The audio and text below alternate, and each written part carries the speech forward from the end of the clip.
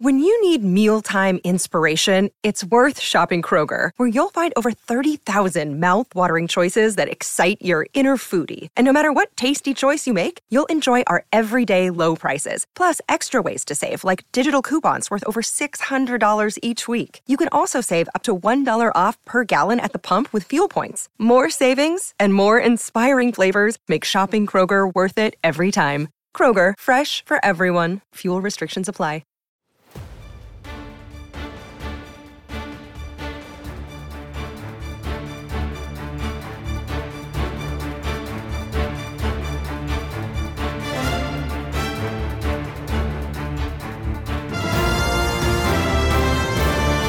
Good morning and welcome to the Lakers Lowdown. I'm Anthony Irwin. And Joe, what a weekend, right? The Lakers got a big win. We are getting ready for the quarterfinals of the in-season tournament that the Lakers get to participate in and get an extra game against a really tough team. Again, a really big win against a good team. They got some wings back, and I think Darvin Ham did a good job in using them. Max Christie looks like he's really carved out a role for himself. But of course, we have to start with the biggest news of the weekend. Apparently, Ime Udoka wants all the smoke with LeBron? Huh? I mean, I guess we have to break it down, right? We have to. We have no choice in the matter. So in the fourth quarter, the Lakers were up by 16, I believe. And you know, we're in full control of the game. The Rockets were pretty frustrated. Ime Udoka, after Tari Eason was at the free throw line, and Cam Reddish kind of bumped him, and Cam winds up getting a tee. Right, Fred VanVleet steps to the free throw line. You get some jawing back and forth between everybody who was on the court, and eventually you see Ime Udoka kind of call Eason over to the sideline, and that's where we pick things up. Here's a clip of that moment. There's not a fighter out there. All they're doing is selling wolf tickets. All right, now in that clip, I'm going to play it again. In that clip, watch what Udoka says here, right? He's now yelling onto the court, and it appears, it was in LeBron's direction. So he's yelling at LeBron, what I think has now been figured out. You're either watching this on Monday morning or you are listening to this on Monday morning. In this clip, he pretty clearly says, you guys are acting like bitches, right? And that is a very loaded word among professional athletes, and I think specifically Black professional athletes. That is not a term that you want to use. Again, here's where I think everything really takes a turn. There's not a fighter out there. All they're doing is selling wolf tickets.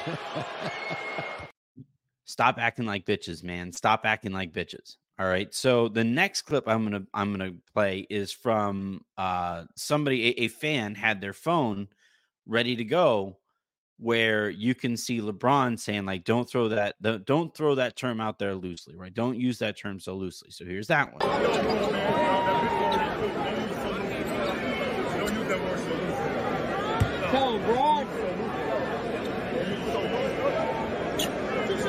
Don't use that term so loosely. Don't use that term so loosely. We're all grown men out here. Don't throw that term so loosely. And then the final clip, and this is where Udoka earns himself an early night. He already had a tee going into this moment. This is, I think, a super lame move on Udoka's part. Spawns more to this. Where you seeing like, yeah, you don't like it, you don't like it. What are you going to do about it? You don't usually see stuff like this where coaches and players. LeBron picks up a tee, right? It's a double tee. So LeBron picks up his tee. Udoka picks up his second tee. Udoka has shown the door. And that is the night. That last clip, though, I'm going to play it again for those of you who are listening or watching on YouTube. By the way, subscribe on YouTube. This is a channel where you get all kinds of Lakers stuff, all kinds of nonsense like this. Full breakdowns of an exchange, a verbal exchange between Ime Udoka and LeBron James. But here's that final moment one more time. Responds more to this. It's a renaissance is what it is. You don't usually see stuff like this, where coaches and players incredible facial expressions. I grabbed some of my favorite facial expressions, so I'm gonna go in order of my favorites, top to bottom. Favorite to we'll go the other way. We'll go not least favorite because they're all incredible to me, but this one's hilarious. This is right after the ejection happens, and this lady could not possibly.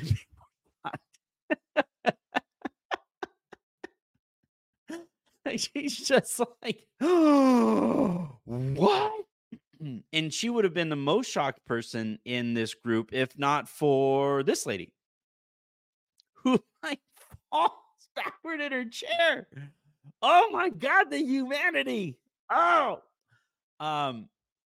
she is, of some different, I think, cultural background, and I recognize this reaction from my own mom, who, if something happens in front of her and she just like runs out of words to use, she just leans back in her chair and just, oh my God, it's like there are no words to there are no words, no English words that she would maybe know in that moment to fully extrapolate the emotion of that moment. Then my second favorite one is actually, this guy was kind of a star, of not the star, but a star, was this dude here who when the ejection happens is just, what?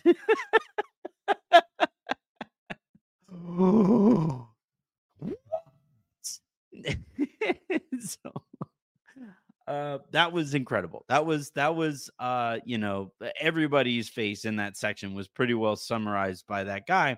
But the star of that clip, not LeBron, not Ime Udoka, not the referee who threw Udoka out, not even the either of the women who had no other response than to just cover their faces. No, the star of that clip is this dude who actually works for the Houston Rockets, and spent the entirety of that clip looking upon his boss essentially with like, you're not gonna, oh, okay, you are gonna do this thing, okay, all right. I'm gonna go back. I'm gonna play that last clip where Ime Udoka does actually get thrown out one more time, so you guys can zoom in on my favorite guy of that video. Responds more to this. He's just you don't usually see stuff like this, where coaches and players. Oh, all right. Well, I better prep the assistant coach who's going to be coaching the rest of this game, which was over by that point, right? The Lakers, a little bit later, build almost a 20-point lead. They wind up losing a chunk of that lead, and they wound up winning the game by only 10 points. But just an incredible, hilarious moment for a variety of reasons. I think my favorite reason that I find that the most funny is that the internet immediately jumped to the conclusion that LeBron essentially teased Udoka for fumbling Nia Long. And I'm not going to comment one way or the other on that, but you can't fumble Nia Long. You just cannot do that. So yeah, that was the biggest moment of the weekend here for the Lakers. That was LeBron James and Ime Udoka going back and forth. LeBron, after the game, was asked about it, said that apparently he and Udoka were talking about their Thanksgivings and how they went. Maybe Ime said that like the best dish at a Thanksgiving table is like cranberry sauce. In which case, you know what? You do deserve to get ejected for that kind of an opinion, right? Maybe he said that the best way to prep a turkey is in the microwave, or to boil it, right? And if that was his take, then yeah, like he should not just be ejected from that arena, but probably like from society. But no, and I there is no real view here other than the second one that I played, where LeBron, you can't really tell what LeBron says in the seconds before Udoka gets thrown out, right? He just I thought LeBron handled it pretty well. Just telling him like, hey man, don't use that word. I don't like that word. We don't like that word. Culturally speaking, that is not a word that any of us are really cool with, especially in this kind of a setting. Udoka, I thought, took the super lame way out and was like, "We'll do something about it then," right? Which, of course, like telling somebody to do something about something when you know that that person like cannot or will not do something about it is about as lame as it gets, right? And like he knows LeBron is not going to get himself ejected out of that game for being called a bitch or whatever. Like that is not something LeBron clearly didn't like it, but like LeBron's not going to let it escalate to there. He's been called worse over the course of his career, whether it's by peers and certainly by fans. And you know that you aren't going to like escalate the situation to get LeBron thrown out of the game and completely shift momentum in your team's favor. In this case, Udoka gets thrown out. Lakers go on to win, and honestly, I think justice is pretty well served. I'm really kind of curious. The league kind of took a couple days off. So the Lakers played on Saturday night. There were no games Sunday, and basically no news Sunday. I'm kind of interested if we're ever going to get like some report about Udoka, like challenging a player to a fight essentially on the sideline. Like that isn't exactly behavior that would remain consistent with a leader in that spot. But hey, it's Ime Udoka, and we've never heard of him acting a fool in the workplace. Nope, not ever. Let's talk about the game though. And the game itself was a fun one. I was not able to watch it live, but I did go back and I did rewatch it, and I did have a couple notes here from it.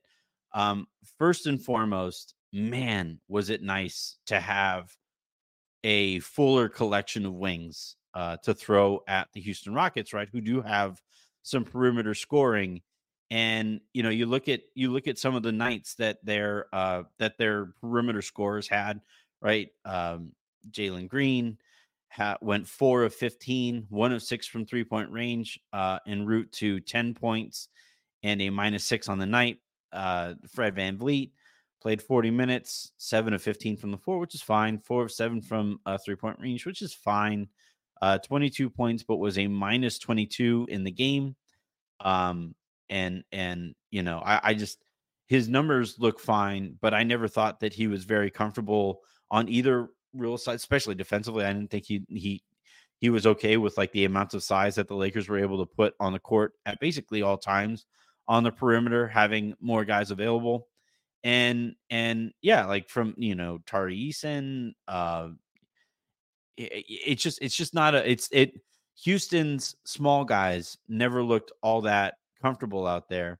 And it's not like their big guys did much better, right? Alperen Şengün, who has given the Lakers some issues with some physicality that he offers.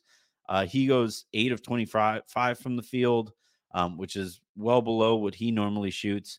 And now, of the players, I think he was the least negatively impactful on the Rockets, other than the guys who came in at the very end, which in a second, I'm going to talk about some of the garbage time that we have seen so far from the Lakers. And I do kind of think it's a bit of a reflection on him. We'll talk about that in a second.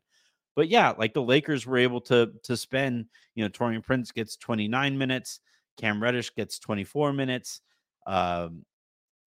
Max Christie gets 29 minutes, and this was with Rui Hachimura not playing in this one. Apparently, he went through warmups and was not very comfortable, so they decided to not, make him available for the game. Jared Vanderbilt did play 14 minutes, pretty whatever performance from him, but having that many wings available and that much size and that much athleticism and length available. The thing about wings is they are inherently, unless you have an Anthony Davis, which the Lakers do, thankfully, but wings are typically going to be your most versatile defenders. And in this case, when you have multiple wings on the court, as the Lakers did because of the minutes allocation, where sometimes you have Max and Cam out there. Sometimes you have Jared and Max out there. Sometimes you have Torian and Cam out there, or you have Torian and two more defensive minded wings. That allows your defense to do so many cool things. You can do more switching. You can play the passing lanes differently, where you can a wing, a good athletic wing like Cam, right? The thing that makes Cam special defensively, Cat Reddish, is that he can play a passing lane. He could be in a passing lane effectively without being as far into the passing lane as, say, like, D'Angelo Russell or Austin Reeves, where if Russell or Reeves are going to deflect a pass, it's because like the offensive player accidentally hit them with the ball. Cam, though, can be a few steps over and still impact that pass, whether it comes in the form of a steal or just a deflection. Max is very good at this too. And that kind of length just really changes who the Lakers are defensively, and frankly, who they are just generally, right? Coming into the season, you thought, well, they would be this offensive, this kind of efficient juggernaut on offense, and they would maybe play enough defense to get by. But with the way that this roster is built, and with the impact that guys like Cam Reddish and Max Christie have already had on this season, it's pretty clear that the identity is actually kind of close to that championship team, where they actually make their billing, they make their name on the defensive side, and they, just suffocate you when it comes time to try to get a bucket in some of these meaningful moments, whether that's in the fourth quarter or whenever. The Lakers, with that group, the group of wings that they have at their disposal, they can shut water off. And that is in this era of these high-powered offenses, zigging where everybody else is zagging and focusing on just getting the ball through the hoop as often as possible. And if you can have an effective defense, and look, it remains to be seen if the Lakers can be, as effective as they need to be defensively to be able to zig where everybody's zagging, or zag when everybody is zigging, however you want to do it. If the Lakers are going to be that kind of a defensive team, then then that makes them really difficult to deal with in the playoffs, because that is something, shutting teams' water off. That is something that like maybe two or three teams can effectively do in the postseason. And with this many wings, and if Ham properly utilizes all of those wings, that is a dangerous, dangerous defense that allows you to get out in transition, allows you to make up for what the poor shooting that the Lakers have had to start the season. I don't think it's a coincidence that, and the Lakers still didn't shoot particularly well from 3-point range. They went 8 of 27 from there. But you look at their wings, right? Max Christie, he went 3 for 3. Taurean Prince went 3 of 5. He's kind of progressing to the mean recently. And Austin, he went 1 of 4, which isn't great, but like I think that the wings who have had more pressure on the 3-pointers that they have shot, you feel that pressure a little bit less when like everything doesn't feel like it's riding on those shots. If the Lakers are able to get out and get some easier baskets, that doesn't make it as crucial that you knock down every single 3 that you have. So the fact that the Lakers were able to shoot worse from 3-point range, and they made fewer 3-pointers than the other team. They did get to the line more than Houston did, and made 19 free throws compared to the 14 that Houston made. That helps make up for the 9 points that you're surrendering on the in the 3-pointer department. The Lakers grabbed 9 offensive rebounds compared to Houston's 11. Again, the math is starting to shift in your favor, against you here, but Houston turned the ball over 16 times and the Lakers turned the ball over only 9 times. And that difference there is how you kind of offset the math, right? I've talked a lot about the series of stats that really made me nervous here. At some point, the Lakers needed to do something to bring that math a little closer to in their favor.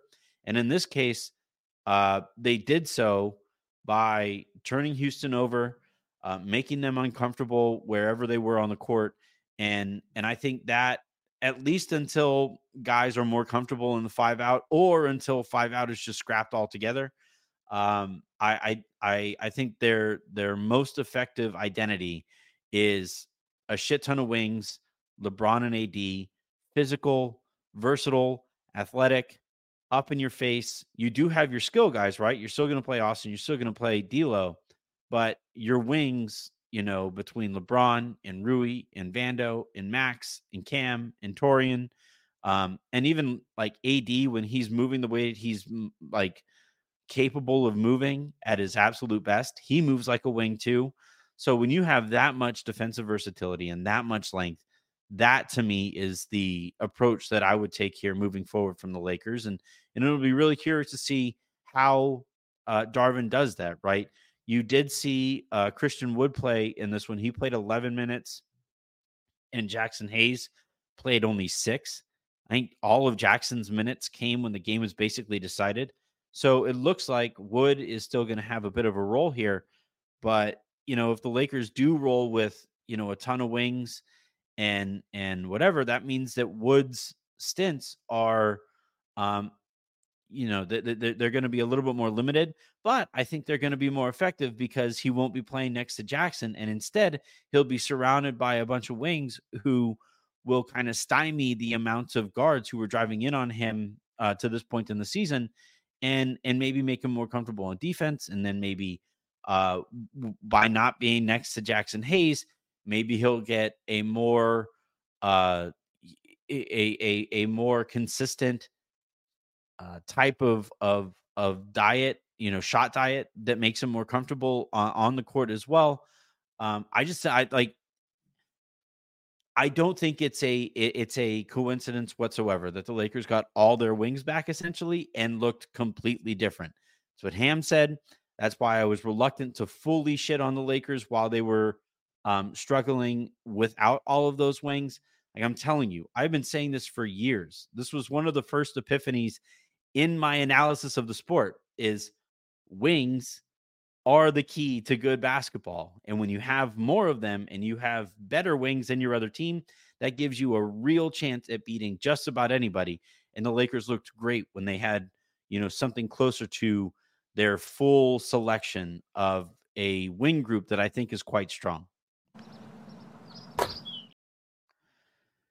Also important, right, is that the Lakers now on Tuesday will be playing the Suns with a fuller selection of those wings, and they'll be well rested, right? They played Saturday, so you took Sunday off, you took Monday off, now you play again on Tuesday, so everybody's nice and well rested for this game. And seeing as Phoenix now, I believe, has Devin Booker back. I don't believe that they'll have Beal back. I'll have to check, but as of the time that I'm recording this, I don't believe that Beal is going to be able to go in this one. But you do have Booker, you do have Kevin Durant, and that makes it that much more. My tension is somewhat eased, and my anxiety is somewhat eased, given that you have Jared Vanderbilt to throw at Devin Booker. You have Cam Reddish to throw at either of those guys, and you have Max Christie to throw at Devin Booker. I'm really curious how he handles that one. And the Lakers, I think, have enough to make Devin and Kevin work at just that little bit harder than most teams are going to, and that slight step back if you can make those guys just slightly less effective, slightly less efficient than they are normally, then that is essentially the entire identity of the Phoenix Suns. And it gives you a pretty good chance on your end to have played enough defense to, force them to really have to get a few stops themselves. Something that, Frank Vogel is a very good defensive coach. They're playing, I think, pretty good basketball on that side of the ball. I mean, clearly they're winning enough, even while not typically having all three of their stars available. And it's going to be a fun game. It's going to be an interesting one. That the Lakers are probably going to play hard now that this is a single elimination. I'm really curious how this is going to go, how it's going to look, and all of those things. Just don't tell anybody whatsoever that you heard me say that I'm looking forward to an in-season tournament game.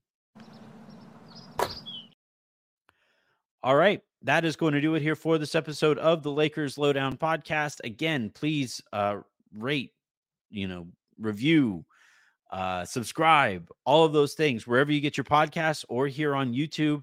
The channel continues to grow, so I greatly appreciate your guys' help in doing that. And then a little bit later today, I'm still working on the time, but a little bit later today, I'm going to be having a conversation with Kranjus of the Lakers Exceptionalism podcast. He does great analytical work. He's a supremely intelligent person, but he and I are going to battle it out about shot diets and how, I think sometimes there can be a little too much focus on efficiency, and it can sometimes make players a little bit worse or a little bit less impactful than they necessarily could be. Specifically Anthony Davis. So make sure you guys keep an eye out for that. That will probably be held. That conversation will be held live here on YouTube, and then obviously converted into a pod for you guys to enjoy whenever you choose to enjoy it. So until then, and until the next time you guys hear from me, I'm Anthony Irwin saying have a great rest of your day. Make somebody else's, and I will talk to you.